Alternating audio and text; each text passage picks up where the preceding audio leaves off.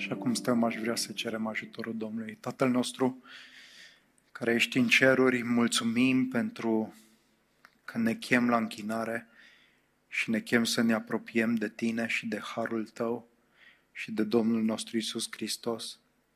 Ceea ce te rugăm este să lași cuvântul Tău să pătrundă în inima noastră, să dea la o parte stratul gros de împietrire care se poate găsi, întunericul în care ne putem afla, și lasă lumina cuvântului Tău să strălucească și te rugăm să lucrezi în noi în așa fel încât să fim niște închinători în duh și în adevăr, spre slava Ta, spre gloria numelui Tău. Te rugăm, vorbește-ne, Doamne. Te rugăm, dacă e nevoie, zguduie-ne. Te rugăm, înnoiește-ne, sprijinește-ne, zdrobește-ne și refă-ne prin cuvântul Tău. Și depindem de Tine și de harul Tău. În numele Domnului nostru Iisus Hristos. Amin. Vă invit în dimineața aceasta să deschidem Scripturile la Isaia, capitolul 58, înainte de a relua seria de mesaje din 1 Timotei. Duminica viitoare se va întâmpla asta. Vreau să vedem ce spune Scriptura despre post. Pentru că am avut o săptămână de post și rugăciune la început de an și realizez că mulți dintre noi nu au obiceiul, în mod necesar, să postească, sau poate că nu au nicio înțelegere adecvată asupra postului, ceea ce face necesar mesajul din dimineața asta.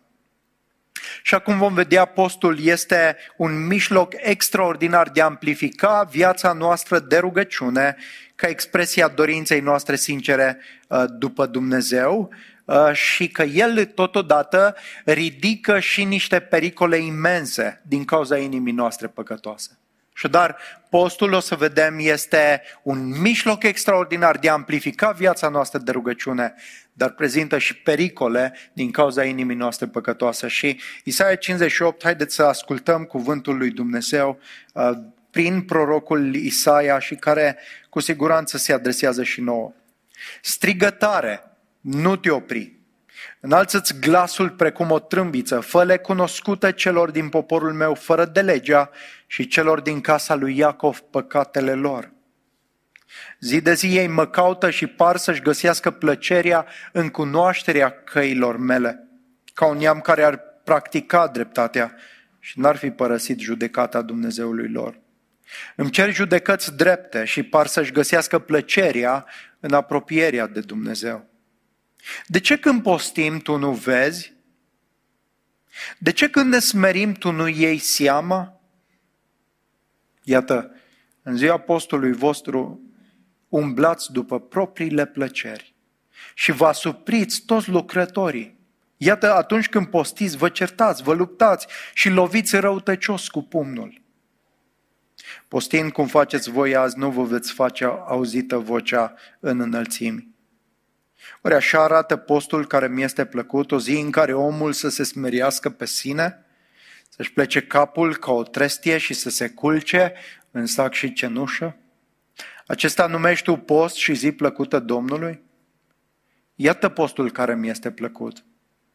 Să dezlegi lanțurile răutății, să desfaci legăturile jugului, să eliberezi pe cei asurpiți și să zdrobești orice jug.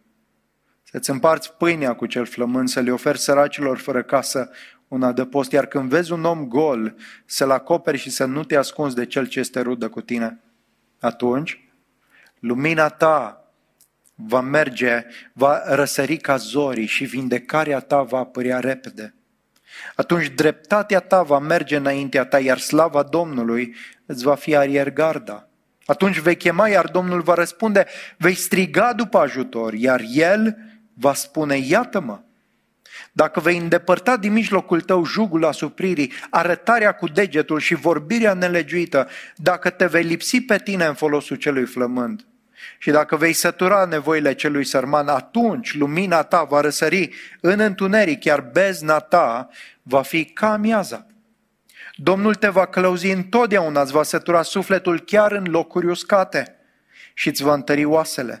Vei fi ca o grădină bine udată și ca un izvor de apă, ale cărui ape nu seacă niciodată. Ai tăi îți vor rezidi vechile ruine și vei ridica din nou temeliile generațiilor străbune. Vei fi numit cel ce repară spărtura zidului, cel ce restaurează cărările pentru a fi locuite. Dacă îți vei opri piciorul de la a pângări sabatul și de la a satisface propriile plăceri în ziua mea sfântă, dacă sabatul va fi o desfătare pentru tine și ziua sfântă a Domnului o zi onorată, dacă o vei cinsti prin a nu merge pe calea ta, prin a nu face ce-ți place, prin a nu vorbi lucruri fără folos, atunci te vei bucura în Domnul. Te voi face să străbați călare în înălțimile țării și te voi hrăni cu moștenirea părintelui tău Iacov, căci gura Domnului a vorbit. Amin. Poate cel mai cunoscut pasaj despre post din Scriptură este Isaia 58. Dumnezeu ne învață despre adevăratul post în acest pasaj. Domnul Iisus Hristos cunoștea cu siguranță Isaia 58. L-a citat și a făcut aluzii din textul acesta în mai multe instanțe. Aduceți aminte că în predica de pe munte a vorbit despre ce să facem când postim, cum să postim. Dar mai ales el a împlinit pasajul de-a lungul vieții sale pământești, de-a lungul lucrării sale.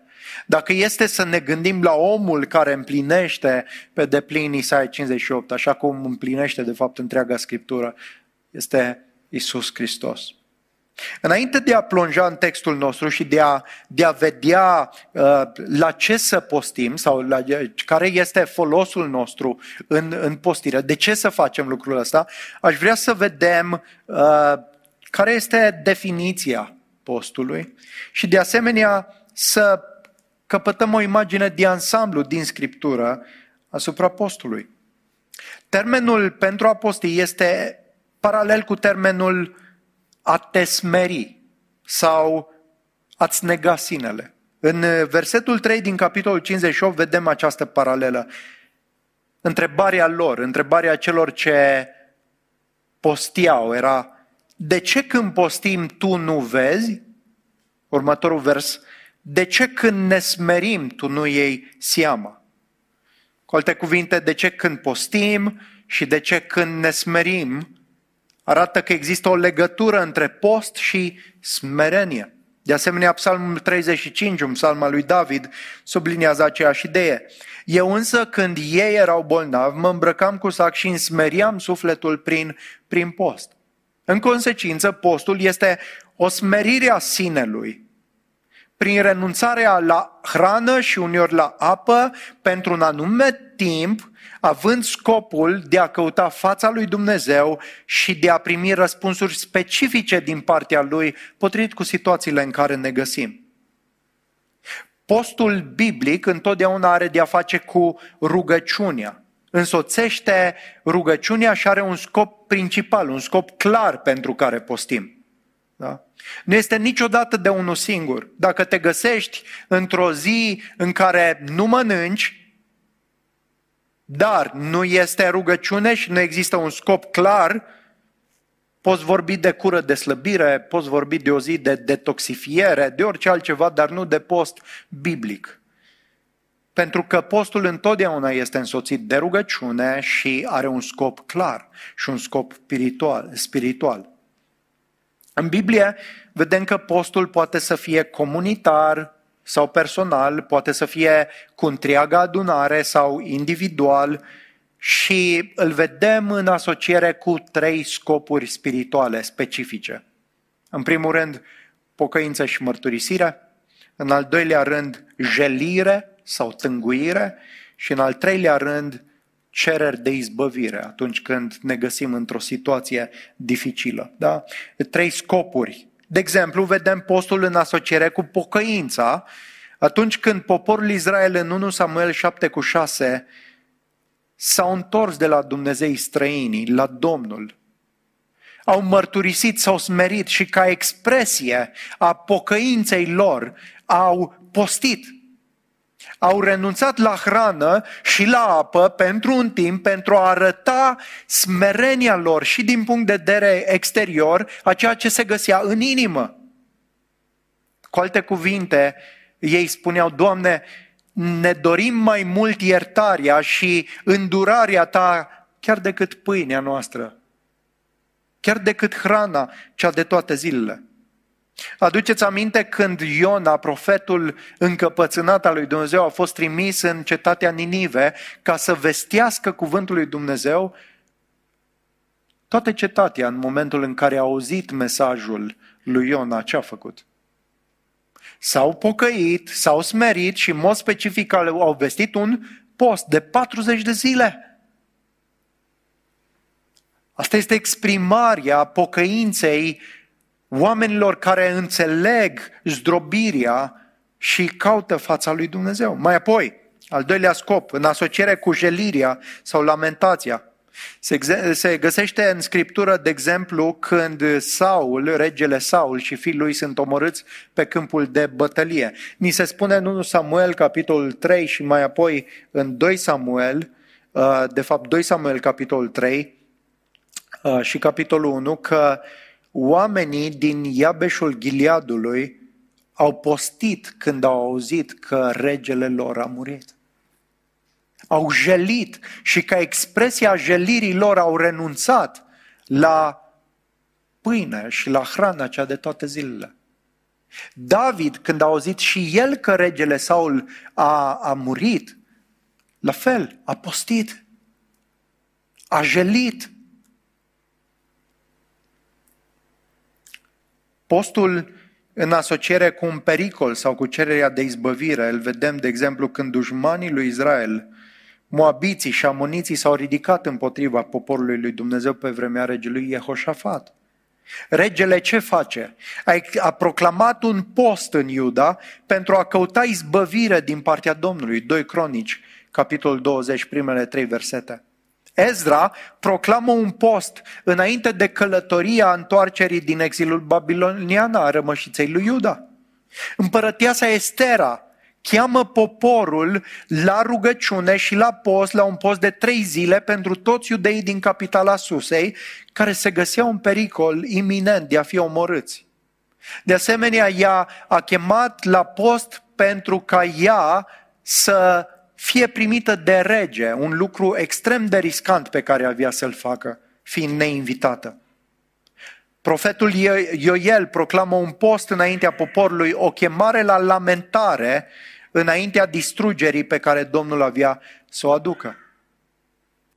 În Noul Testament vedem că postul este experimentat de Ioan Botezătorul, de Domnul Iisus Hristos, de apostoli și chiar de către biserici. Domnul nostru Iisus a postit 40 de zile în pustie, vedem în Evanghelii lucrul acesta, după botez și chiar înainte de lucrarea Lui, a învățat ucenicii despre post și despre pericolele acestuia. Aduceți aminte, în Matei capitolul 6 ne spune: atunci tu când postești, ce să faci? Să nu fii posomorât, ci să te ungi. De ce? Ca să nu atragi atenția oamenilor. Cât de multe pericole, o să vedem, cât de multe pericole prezintă postul din cauza inimii noastre păcătoase. Ajungem să ne lăudăm cu posturile. Cât de mult postim noi, ce facem noi, ce realizăm noi, toate. Și Domnul spune: adevărat vă spun că și-au luat răsplata. Cam asta au fost. Cam asta au fost. Da? Apostolii, când au rânduit prezbiteri în fiecare biserică, au făcut aceasta cu post și rugăciune. Fapte 14 cu 23. Și dar vedem că poporul lui Dumnezeu, din anumite motive specifice, caută fața lui Dumnezeu în rugăciune și în post. Biblia nu ne oferă un set de prescripții tehnice cu privire la post. Vedem că postul poate să fie de o zi, poate să fie de 3 zile, poate să fie chiar de 40 de zile. Uneori înseamnă lipsa sau reținerea de la hrană și apă, alteori doar reținerea de la hrană. Și pentru că în mod specific este privarea trupului de hrană, postul este o exersare a înfrânării și ne ajută să ne concentrăm atenția pe Dumnezeul nostru pe care îl căutăm din toată inima. În toate inițiativele noastre de post strigăm către Dumnezeu și considerăm intervenția și răspunsul Lui mai importante chiar decât hrana zilnică. Cu alte cuvinte, ori de câte ori suntem gata să postim, îi spunem lui Dumnezeu: Doamne, avem nevoie de Tine și avem nevoie de intervenția Ta mai mult decât hrana zilnică, pentru că fără hrană ne putem descurca, dar fără Tine nu ne putem descurca. Avem nevoie de Tine, avem nevoie de harul Tău. Și postul poate arăta dedicarea și seriozitatea cu care venim înaintea lui Dumnezeu. Domnul Iisus Hristos spunea că biserica și ucenicii vor posti pentru că mirele, făcând referire la sine, va fi luat de la ei și astfel ei își vor exprima tânjirea după Domnul și după revenirea Lui. În Matei 9, de la 14 la 15, iată ce spune textul: Atunci ucenicii lui Ioan s-au apropiat de el zicând: De ce noi și fariseii postim mult, iar ucenicii tăi nu postesc? Iisus le-a răspuns: Oare pot jeli nuntașii cât timp mirele este cu ei? Vor veni însă zile când mirele va fi luat de la ei și atunci vor posti. Se pare că ucenicii în timpul lucrării Domnului nu au postit și erau acuzați de ucenicii lui Ioan. Ioan, știți că era ceva mai ascet decât Domnul, nu? Într-una din împrejurări, Domnul spune: Iată că a venit Ioan Botezătorul, nici mâncând, nici bând, și nu l-ați crezut. Și a venit Fiul omului și mâncând și bând și tot nu l-ați crezut. V-a încântat și de bucurie, v-a încântat și de jelire, nici nu v-ați bucurat, nici n-ați jelit. Generația asta, orice ar fi, nu primește nimic, cam asta e ideea. Și Domnul spunea: Nu postez pentru că eu sunt în mijlocul lor, mirele este cu ei. Dar când mirele va fi luat, când mirele va fi ridicat la cer, vor rămâne fără el și vor tânji după el și după revenirea lui. Și cum se va exprima tânjirea aceasta? În post. Atunci vor posti. Pentru că îl iubesc, pentru că tânjesc după mirele mai mult decât după viața aceasta zilnică. Și asta exprimă postul. După cum menționam anterior, postul adesea prezintă pericole remarcabile și el devine total nefolositor dacă nu este însoțit de o integritate a vieții, de o evlavie autentică manifestată în iubire față de Dumnezeu și față de oameni. Postul poate să fie o modalitate grozavă de a cosmetiza o inimă impenitentă și răutăcioasă.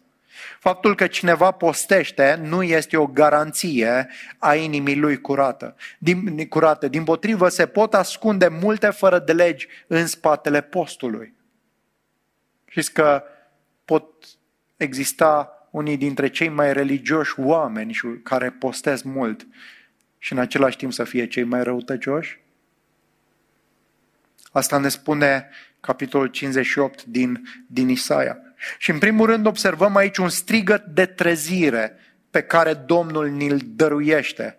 Un strigăt de trezire din orbirea spirituală în care ne putem găsi. Strigă tare, nu te opri.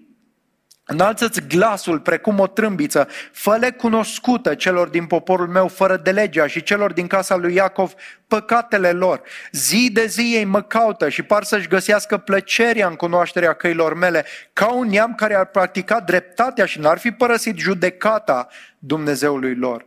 Îmi cer judecăți drepte și par să-și găsească plăcerea în apropierea de Dumnezeu. De ce când postim tu nu vezi? De ce când ne smerim tu nu iei seama? Oficiul profetic în Vechiul Testament a fost rânduit de Dumnezeu să fie ca un buzdugan care să-i trezească pe oameni din amorțiala și din orbirea spirituală în care se găsesc. În Vechiul Testament, profeții au avut rolul acesta de a aduce mesajul, un mesaj de a-i trezi pe oameni, și în Noul Testament, predicatori pentru a-i trezi pe oameni de la orbirea lor spirituală care se găsesc.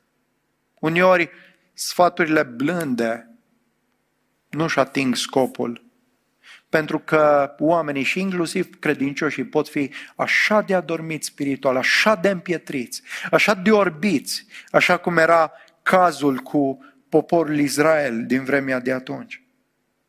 Chemarea lui Isaia era să aducă mesajul acesta, dar nu oricum, ca pe o trâmbiță. Strigă, spune tare, trezește-i pe oamenii aceștia, pentru că nimic altceva nu-i va trezi. Sunt atât de înșelați, atât de cufundați în orbirea lor spirituală, că e nevoie de o strigare. De ce? De ce? Ca să le facă cunoscute fără de legile celor din poporul lui Dumnezeu. Oamenii aceștia aveau nevoie de altcineva care să-i confrunte, pentru că aveau o părere bună despre ei. Nu-și vedeau propriile nelegiuiri. Iată cum comentează unul dintre cei mai renumiți predicatori britanici din secolele trecute, pe nume Charles Simeon. Un comentariu la pasajul acesta. Există în general în oameni o lipsă de reflecție cu privire la căile lor, astfel încât ei devin total inconștienți că poartă o vină mare. Ei nu iau în considerare niciodată cerințele lui Dumnezeu, nu fac legătura între comportamentul lor cu alt standard decât cu opinia publică. Ei se mulțumesc că totul este bine atâta vreme cât nu încalcă legile bunului simț pe care le-au stabilit cei din jurul lor. În ce privește spiritualitatea legii lui Dumnezeu, ei sunt total neobișnuiți cu ea. În consecință, nici măcar nu visează la responsabilitatea față de Dumnezeu dincolo de faptele lor exterioare. Sau dacă se consideră răspunzători pentru motivele lor, își acordă credit cum că aveau totuși intenții bune, chiar dacă sunt conștienți că au acționat greșit. Și deși faptele lor nu au fost corecte, ei se conving în inima lor că inima lor este bună și că rătăcirile de la calea bună sunt rezultatul întâmplării, dar nu a intenției sau ispitei și nu a înclinației lor spre răutate. Observați ce spune Charles Simeon, că noi și oamenii tindem să ne justificăm tot timpul, să, indiferent de situație, indiferent cât de multe pagube am făcut, tendința este să ne scuzăm, să ne vedem într-o lumină potrivită. De ce? Pentru că nu ne vedem propriile nelegiuiri. Suntem așa de orbiți din punct de vedere spiritual, încât avem o părere mult mai bună despre noi decât suntem în realitate. Și de asta vedem mult mai bine bârna sau paiul din ochiul celuilalt și nu ne vedem bârna din ochiul nostru. Cea mai gravă problemă a oamenilor religioși este orbirea spirituală profundă, propria amăgire. Și înșelăciunea aceasta e atât de convingătoare că are de-a face cu închinarea și are de-a face chiar și cu postul. Iată cum descrie Isaia, îi descrie pe oamenii aceștia cărora trebuie să li se facă cunoscută fără de legea, celor din casa lui Iacov. Îl caută zilnic pe Dumnezeu. Observați, zi de zi, ei mă caută. Îl caută zilnic pe Dumnezeu. Al căuta pe Dumnezeu e un limbaj pentru închinare. Și nu oricum, oamenii aceștia sunt zilnic preocupați să-L caute pe Dumnezeu. Rugăciune. Par să-și găsească plăcerea în cunoașterea căilor lui Dumnezeu. Oameni interesați de lucrurile Domnului. Nu oameni nepăsători. Nu, ei vor să cunoască. Vor să știe care este voia lui Dumnezeu. Îi cer lui Dumnezeu judecăți drepte. Îi cer să facă dreptate, să acționeze sau să intervină. Oamenii aceștia vin înaintea lui Dumnezeu, fiind orbiți, și îi cer dreptate, îi cer lui Dumnezeu să intervină. Probabil că au perceput anumite nedreptăți. Și îi cer lui Dumnezeu să vină și să facă dreptate. Ba mai mult ne spune cuvântul că par să-și găsească plăcerea în apropierea de Dumnezeu. Și în cele din urmă postesc și așteaptă răspuns lui Dumnezeu. Se smeresc, fiind privați de hrana zilnică pentru a primi răspuns. De aceea și întrebarea lor din versetul 3, de ce când postim tu nu vezi? De ce când ne smerim tu nu iei seama? Iată la cine se adresează cuvântul acesta. Nici cei mai evlavioși oameni nu arată mai bine decât aceștia. Iată că poți căuta să te închini lui Dumnezeu, mergând la biserică, rugându-te, fiind interesat de lucrurile Domnului, cerând intervenția și dreptatea Lui și chiar postind, suferind abținerea de la hrană.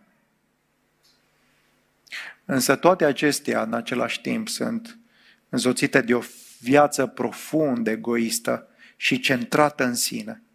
Și vom vedea imediat la ce tip de viață se referă. Să ceea ce e uimitor de remarcat rămâne orbirea spirituală. Ei nu văd. Dimpotrivă, îl întreabă pe Dumnezeu, Doamne, de ce nu ne răspunzi? Noi facem tot ceea ce trebuie. De ce nu iei aminte la rugăciunile noastre? Și ceea ce învățăm de aici este că putem avea o orbire spirituală atât de profundă încât să credem că suntem pe calea corectă, până acolo încât Dumnezeu pare nedrept în raport cu noi, față de noi.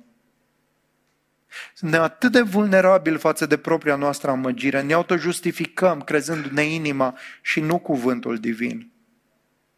Și cei mai orbiți oameni din punct de vedere spiritual pot fi aceia care se găsesc în cea mai mare apropiere de Dumnezeu. Cred că Tim Keller spunea că umbrele sunt cele mai adânci atunci când cineva este foarte aproape de lumină. Dacă ești la îndepărtare de lumină, umbra pe care o creezi e difuză. Cu cât te apropii, umbra prinde contur mai puternic.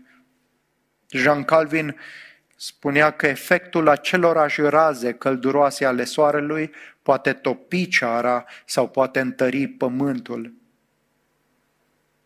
Cei mai religioși, cei mai apropiați oameni de Dumnezeu pot fi cei mai împietriți din punct de vedere spiritual. Pentru că atunci când te apropii de Dumnezeu, fie inima ta este transformată și schimbată, fie se întărește foarte tare. Dar nu poți rămâne la fel. Nu poți rămâne la fel. Profetul Ieremia ne-a avertizat că inima noastră cum este? Nespus de rea și deznădăjduit de înșelătoare. Ceea ce înseamnă că înșelarea aceasta profundă vine din interior, vine din mintea noastră, vine din percepția noastră, vine din felul în care vedem noi lucrurile. Și înșelarea constă tocmai în faptul că avem o percepție mai bună despre noi decât este în realitate. Nimeni nu se consideră atât de rău precum este. Și de aceea avem nevoie de cuvântul lui Dumnezeu ca să ne trezească din amorțeală, să ne scuture adormirea și amăgirea spirituală în care ne găsim. Dacă consider că știi mai bine, exprimi mai departe orbirea în care te găsești. În al doilea rând, din acest pasaj vedem că postul și închinarea pot fi acoperăminte ale unei vieți centrate în sine. De ce când postim tu nu vezi, reiau? De ce când ne smerim tu nu iei seama? Iată, în ziua postului vostru umblați după propriile plăceri și vă surpriți toți lucrătorii. Iată, atunci când postiți, vă certați, vă luptați și loviți răutăcios cu pumnul. Postind, cum faceți voi azi, nu vă veți face o voce auzită în înălțimi. Oare așa arată postul care mi este plăcut? O zi în care omul să se smerească pe sine, să-și plece capul ca o trestie și să se culce în sac și cenușă? Asta numești tu post și zi plăcută Domnului? Întrebarea lor capătă în cele din urmă răspuns, dar cu totul neașteptat. Pentru că Domnul îi confruntă cu propriile lor inimi și fapte. Ei folosesc postul ca pe o haină care să ascunde egoismul profund în care se găsesc. În ziua postului, deși aceștia își neagă plăcerea de a mânca, renunțe la hrană, totuși își urmăresc toate celelalte plăceri egoiste. În același timp în care zicem, Doamne, renunț la hrană pentru a te căuta, sunt avid după a obține multe alte dorințe, după a-mi face voia, după felul meu egoist de viață. Ce făceau oamenii aceștia? Abuzau de lucrătorii lor, în timp ce mai țineau din când în când și de o zi de post. Lăcomia lor îi făcea să profite de oamenii cu care interacționau în relațiile lor. Pentru ei, da, putem să vorbim cu Dumnezeu, să ne închinăm, să postim, să avem o relație bună și în același timp scopul vieții noastre este să obțin cât mai mult din toate relațiile mele de afaceri, să nu-mi plătesc lucrătorii, să fiu injust, necinstit, să profit de ignoranța și de slăbiciunea altora, dar în același timp sunt religios, postesc, vin înaintea lui Dumnezeu, mă închin. Totodată exista multă ceartă, răutate și lupte. În ziua postului vostru vă certați, vă luptați, loviți răutăcios cu pumnul. Aduceți aminte ce spunea Iacov în capitolul 4? De unde vin certurile și luptele acestea între voi? Nu vin oare din poftele voastre? Și poți să ai o zi de post și în același timp să te cerți, să fii mânios, să-ți urmărești în continuare plăcerile și voile, să desconsideri pe alții, dar tu postești.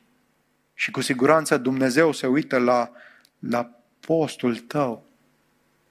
Dar acest lucru e fals. Cu alte cuvinte, ei trăiau pentru sine. Trăiau pentru a câștiga cât mai mult de pe urma oamenilor. Vedeți ce contrast este cu postul? Că în post declari că, Doamne, renunț la mine pentru că te doresc pe tine, dar de fapt este doar o renunțare la hrană, dar îmi doresc tot felul de alte lucruri după care alerg. O asemenea atitudine exprimă ipocrizie, folosirea unei haine religioase pentru a acoperi egoismul profund.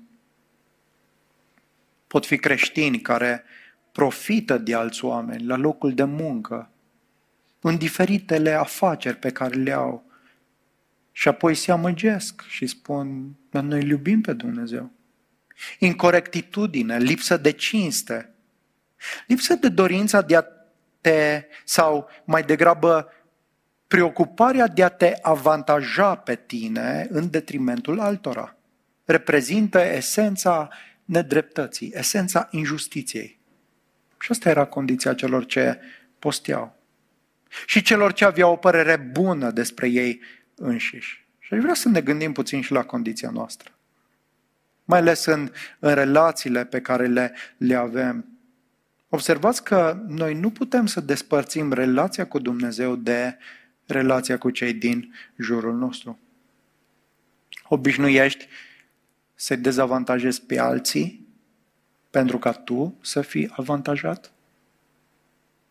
Obișnuiești să te lupți, să câștigul tău să fie cel mai mult indiferent de câștigul altora? Te uiți la afaceri ca un mijloc în care, da, câștigi și tu ceva, câștigă și celălalt, câștigă și lucrătorul tău și toată lumea mulțumită, sau, dacă se poate, dau lovitura.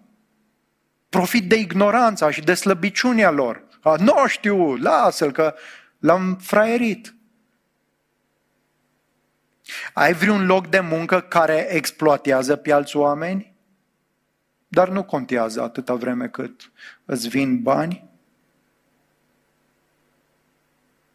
În cazul acesta, Dumnezeu nu este deloc impresionat de închinarea și rugăciunea pe care o aducem.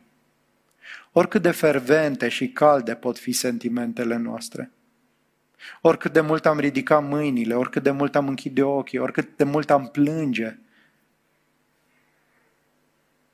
oricât de mult am merge la biserică și oricât de mult am posti și ne-am reține de la mâncare, de la hrană. Profetul Isaia, inspirat de Domnul, ne prezintă alternativă potrivită pentru post. Și anume postul și închinarea ca reflecție a iubirii de Dumnezeu și de semeni.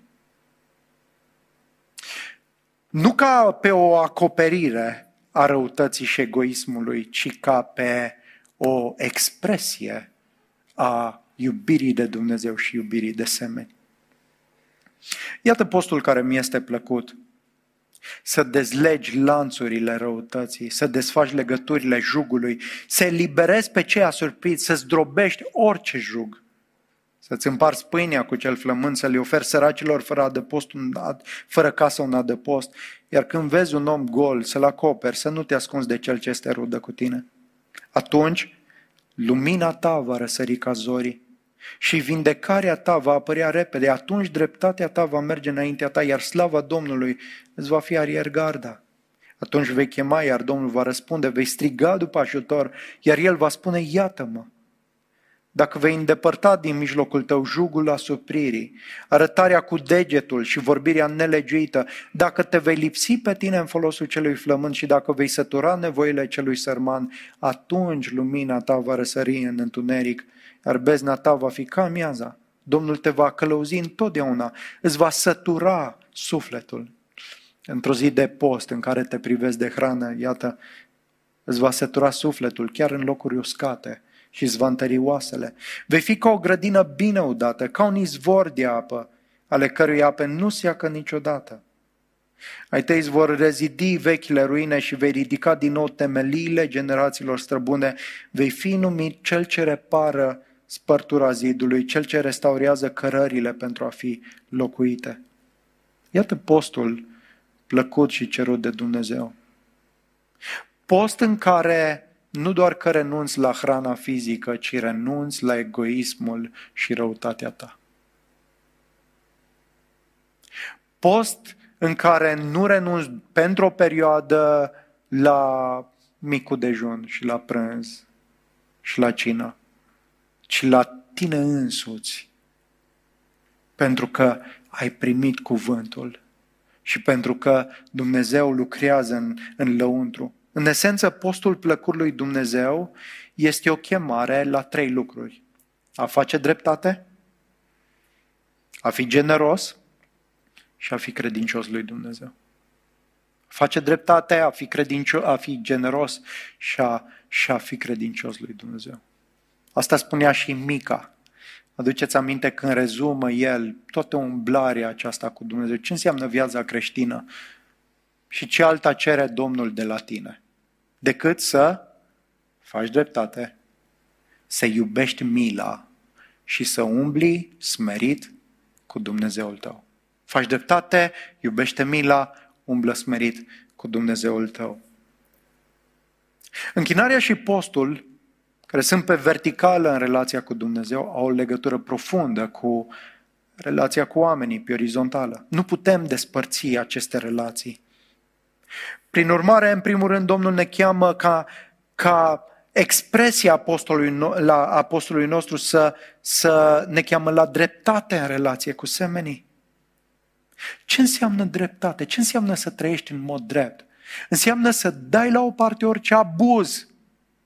Nu doar pe care îl faci tu, ci văzând și abuzurile în care alții sunt asurpriți și nedreptățiți. Înseamnă să dai la o parte orice jug, înseamnă să dai la o parte orice manipulare, înseamnă să dai la o parte orice amenințare cu degetul, orice vorbire, orice profitare de slăbiciunile și de ignoranța oamenilor. Bruce Waltke, un comentator biblic renumit, comentând Cartea Proverbe prezintă contrastul acesta din nou și din nou, cel drept și cel nedrept sau cel rău. cel neprihănit și cel rău. Și el spune că, în esență, omul drept îi dezavantajează pe alții, omul nedrept îi dezavantajează pe alții pentru a se avantaja pe sine. În concluzie, omul nedrept este cel care umblă prin viață fiind gata să-i dezavantajeze pe alții pentru a se avantaja pe sine. Indiferent de religia, de atitudinea, de cât de mult postește. Ăsta e omul nedrept. Altul, dacă pierde, nu-i problemă, atâta vreme cât eu sunt bine. În contrast, omul drept este dispus să se dezavantajeze pe sine pentru a-i avantaja pe alții. Să se dezavantajeze pe sine pentru a-i avantaja pe alții. Să umbli prin lumea aceasta căutând avantajele celor din jur, chiar dacă asta înseamnă uneori să pierzi, dar să te bucuri. Să te bucuri. Asta este dreptatea la care ne cheamă Dumnezeu. Mai mult decât am oprit din a abuza pe altul, din a-l fraieri, din a-l fura, din a-l minți, mai mult decât am oprit din asta, mai mult decât a profita de el, mai degrabă avea o preocupare intensă în a-l sluji. Oare nu asta este și Evanghelia Domnului nostru, Iisus Hristos? El s-a dezavantajat pe sine, și asta e puțin spus. S-a dăruit pe sine, s-a dat pe sine și a dat viața ca să ne avantajeze pe noi. Să ne ierte pe noi. Să ne dea o dreptate pe care n-am avut-o, să ne dea moștenirea lui Dumnezeu. Sau cum zice Pavel în 2 Corinteni, el măcar că era bogat, s-a făcut sărac ca să ne îmbogățească pe noi. Și cine experimentează Evanghelia aceasta vede diferit relațiile lui cu ceilalți, cu semenii lui. Spuneam și azi dimineață, cred că capitalismul este o formă bună și în care cei mai mulți pot prospera. Da? Este cea mai bună variantă de economie, a zice. Cu toate acestea, poate să fie un mijloc prin care să ne exprimăm egoismul, drepturile, abuzurile. Dar o inimă câștigată de Evanghelie nu priește doar la lucrurile legale, nu priește doar la ce corect din punct de vedere legal, ci credinciosul a primit o inimă schimbată. Și începe să nu-și mai abuzeze partenerii, lucrătorii. Știți că sunt unii care dau tunuri și după aceea sunt mari filantropi? Crezând că, mai se echivalează cumva. Dumnezeu este profund dezonorat de asta. Mai degrabă plătește-ți lucrătorii bine. Fii cinstit, echitabil față de celălalt. Avantajează-l pe celălalt. Chiar dacă uneori va trebui să pierzi. Asta înseamnă a face dreptate. Apoi generozitatea. Versetul 7, să-ți împarți pâinea cu cel flămând. Le oferi săracilor fără casă un adăpost. Când vezi un om gol, să-l acoperi, să nu te ascunzi de cel ce este rudă cu tine. Ce interesant e că, deși e vorba de străini, de săraci, de oameni fără adăpost, textul acesta îi numește rudă. Avem relații de sânge, suntem toți creați după chipul lui Dumnezeu. Fratele tău, chiar și cel care e departe, cel sărac, e creat după chipul lui Dumnezeu. Nu-l dezonora. Mai degrabă, fii generos cu el. Versetul 10. Dacă te vei lipsi pe tine în folosul celui flămând, dacă vei sătura nevoile celui sărman, dacă tot postești, și renunți la hrana asta, ce să faci? Păi lasă că mâncăm mâine mai mult, că apetitul e... Acum ne chinuim puțin, mâine dăm lovitură. Nu. Postul este o exprimare a renunțării de noi înșine și să învățăm să dăruim. Dacă te lipsești pe tine pentru a-l hrăni pe celălalt. Oare nu așa a făcut Hristos cu noi? Nu în felul acesta ne-a slujit pe noi? Și în cele din urmă, credincioșia față de Domnul, versetele 13 și 14.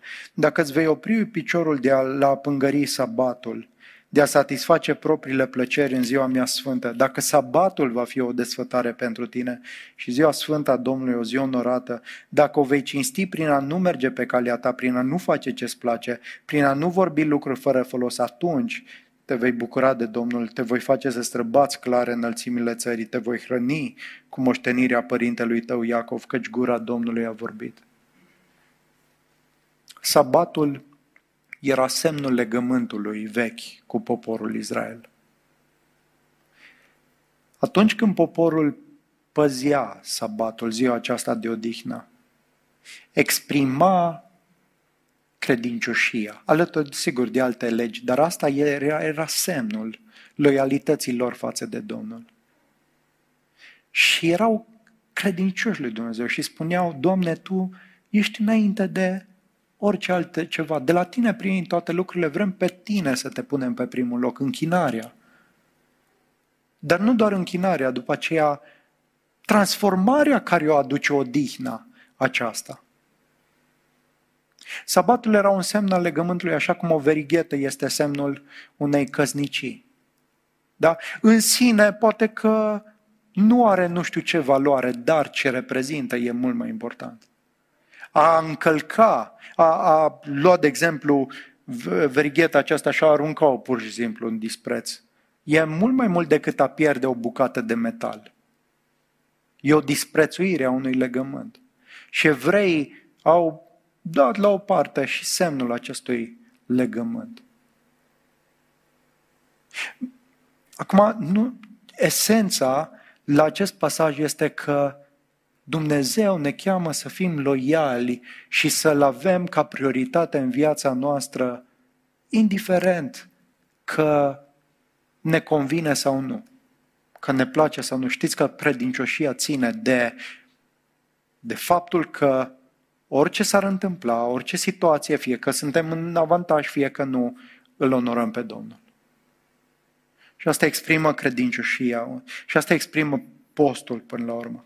Și sunt câteva promisiuni extraordinare ale unui astfel de post. Atunci când postim, renunțând la egoismul și răutatea noastră și începând să facem dreptate, dărnicie și credincioșie, iată ce ne promite Domnul. Atunci, versetul 8, lumina ta va răsări ca zorii. Lumina ta va răsări ca zorii. Versetul 10, lumina ta va răsări în întuneric. Când te vei găsi în beznă, în confuzie, Dumnezeu îți va lumina pașii, te va călăuzi, nu te va lăsa. Adesea întunericul exprimă și depresia prin care un om trece, dezamăgirea, descurajarea. Un creștin când trece prin perioade de depresie, Domnul îi promite că va veni lumină. Va veni lumină. Când? Când trăim în ascultare de Domnul. Știți ce e interesant pentru depresie? De obicei oamenii depresivi sunt foarte centrați pe ei înșiși. Și pe ceea ce nu primește și pe ceea ce nu au. Și un fel de spirală care se învârte și e tot mai adâncă și mai întunecată. Și chemarea lui Dumnezeu e: fii drept, fii cinstit, fii generos cu alții, fii preocupat de asta. Pentru că asta îți va aduce vindecarea sufletului. De obicei, când suntem focalizați pe nevoile altora, Dumnezeu îngrijește de nevoile noastre. Când noi suntem axați pe noi și pe nevoile noastre, ne adâncim tot mai adânc. Apoi, Vindecarea ta va apărea repede. Dumnezeu promite vindecare. Ascultam o predică de John Piper săptămâna trecută și el povestea despre un păstor care suferia de cancer și medicii i-au făcut radiațiile, era destul de slăbit, fără prea multe șanse și omul acesta i-a zis medicului oncolog, voi merge în Rwanda. Avem plănuit o misiune. Asta se întâmpla în anul 95, după genocidul care a avut loc în Rwanda. Voi merge în Rwanda. Și medicul i-a zis, nu te du, pentru că acolo vei muri.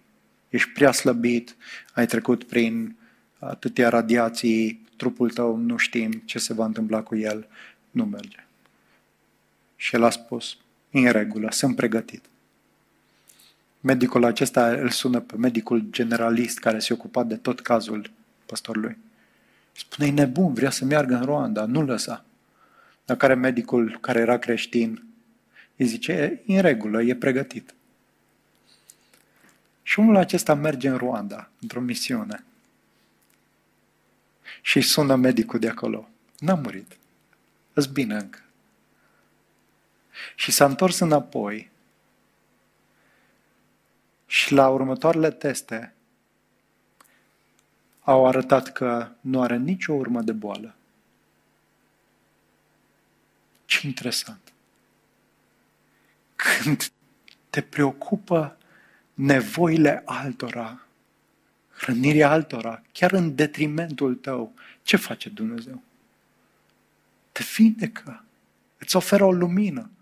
Acum, asta nu înseamnă că întotdeauna se va întâmpla așa, să nu mă înțelegeți greșit. Dar pe măsură ce noi căutăm împărăția lui Dumnezeu, Dumnezeu se îngrijește de nevoile noastre. Vom avea dreptatea, va merge înaintea noastră, slava Domnului va fi ariergarda, vă imaginați protecția din față și din spate. Când vei chema, Domnul va răspunde, vei striga după ajutor, El va zice, iată-mă, o relație liberă cu Domnul, îndrăzneață. Toate acestea când postești, renunțând la tot egoismul și la toată răutatea și la toate nedreptățile și trăind pentru gloria Lui. Aceasta este chemarea pe care o face Domnul. Un astfel de post îi este plăcut Lui. Haideți să ne rugăm. Tatăl nostru, îți mulțumim așa de mult pentru Domnul nostru Iisus Hristos, care a împlinit cu credincioșie capitolul acesta. El spunea că Duhul Domnului este peste el ca să vestească robilor eliberarea, să aducă vindecarea, să proclame săracilor Evanghelia. A dus împărăția ta. Îți mulțumesc că El s-a cheltuit pe sine cu drag. A pierdut cu bucurie de dragul ca noi să fim îmbogățiți. Ce minunată este Evanghelia ta! Doamne, te rugăm, nu ne lăsa să-ți aducem doar de pe buze o închinare ipocrită. Și te rugăm, schimbă-ne în asemănare cu Fiul Tău. Învață-ne ce este închinarea, ce este postul, ce este o viață cu adevărat creștină. Doamne, auzim în jurul nostru că să n-ai de-a face cu pocăiții când vine vorba de afaceri. Doamne, te rugăm, fă-ne ca biserică să strălucim slava Ta în comunitatea în care ne-ai așezat. Ajută-ne pe fiecare să fim oameni ai dreptății, oameni cinstiți, oameni care renunță la sine, oameni care sunt o binecuvântare pentru ceilalți. Nu ne lăsa să fim doar niște religioși care merg duminica la biserică, dar care nu se închină cu bucurie în toate detaliile vieții. Te rugăm să ne schimbi, să ne transformi și îți mulțumim că Tu ne primești prin Iisus Hristos și ești gata să vindeci, ești gata să luminezi, gata să răspunzi. Ne smerim și îți mulțumim în numele Domnului nostru Iisus. Amin.